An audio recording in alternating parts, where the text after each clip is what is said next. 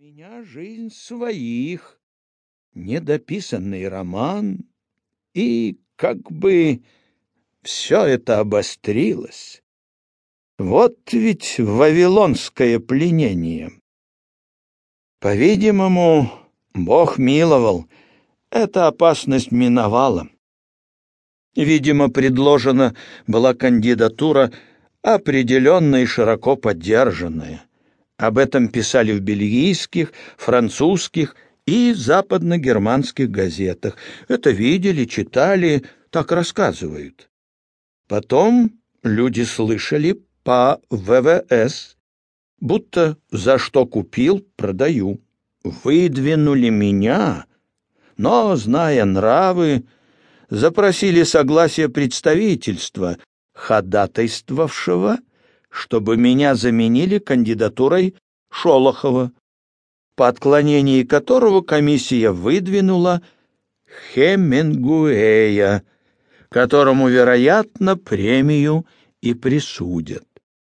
Но мне радостно было и в предположении попасть в разряд, в котором побывали Гамсун и Бунин, и хотя бы по недоразумению оказаться рядом с Хемингуэем.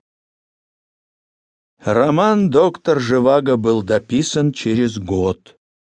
За его французским переводом сочувственно следил Альбер Камю, Нобелевский лауреат 1957 года.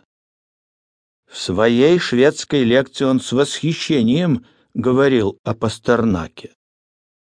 Нобелевская премия 1958 года была присуждена Пастернаку за выдающиеся заслуги в современной лирической поэзии и в области великой русской прозы. Получив телеграмму от секретаря Нобелевского комитета Андерса Эстерлинга, Пастернак 29 октября 1958 года ответил ему: «Благодарен, рад, горд, смущен». Его поздравляли соседи. Ивановы, Чуковские, приходили телеграммы, осаждали корреспонденты. Зинаида Николаевна обсуждала, какое ей шить платье для поездки в Стокгольм. Казалось, все невзгоды и притеснения с изданием романа, вызовы в ЦК и Союз писателей позади. Нобелевская премия — это полная и абсолютная победа и признание, честь, оказанная всей русской литературе. Но на следующее утро внезапно пришел Константин Федин, который, мимо возившейся на кухне хозяйки, поднялся прямо в кабинет Пастернака.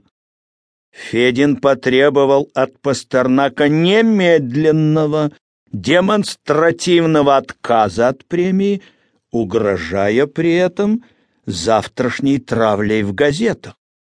Пастернак ответил, что ничто его не заставит отказаться от оказанной ему чести, что он уже ответил Нобелевскому комитету и не может выглядеть в его глазах неблагодарным обманщиком.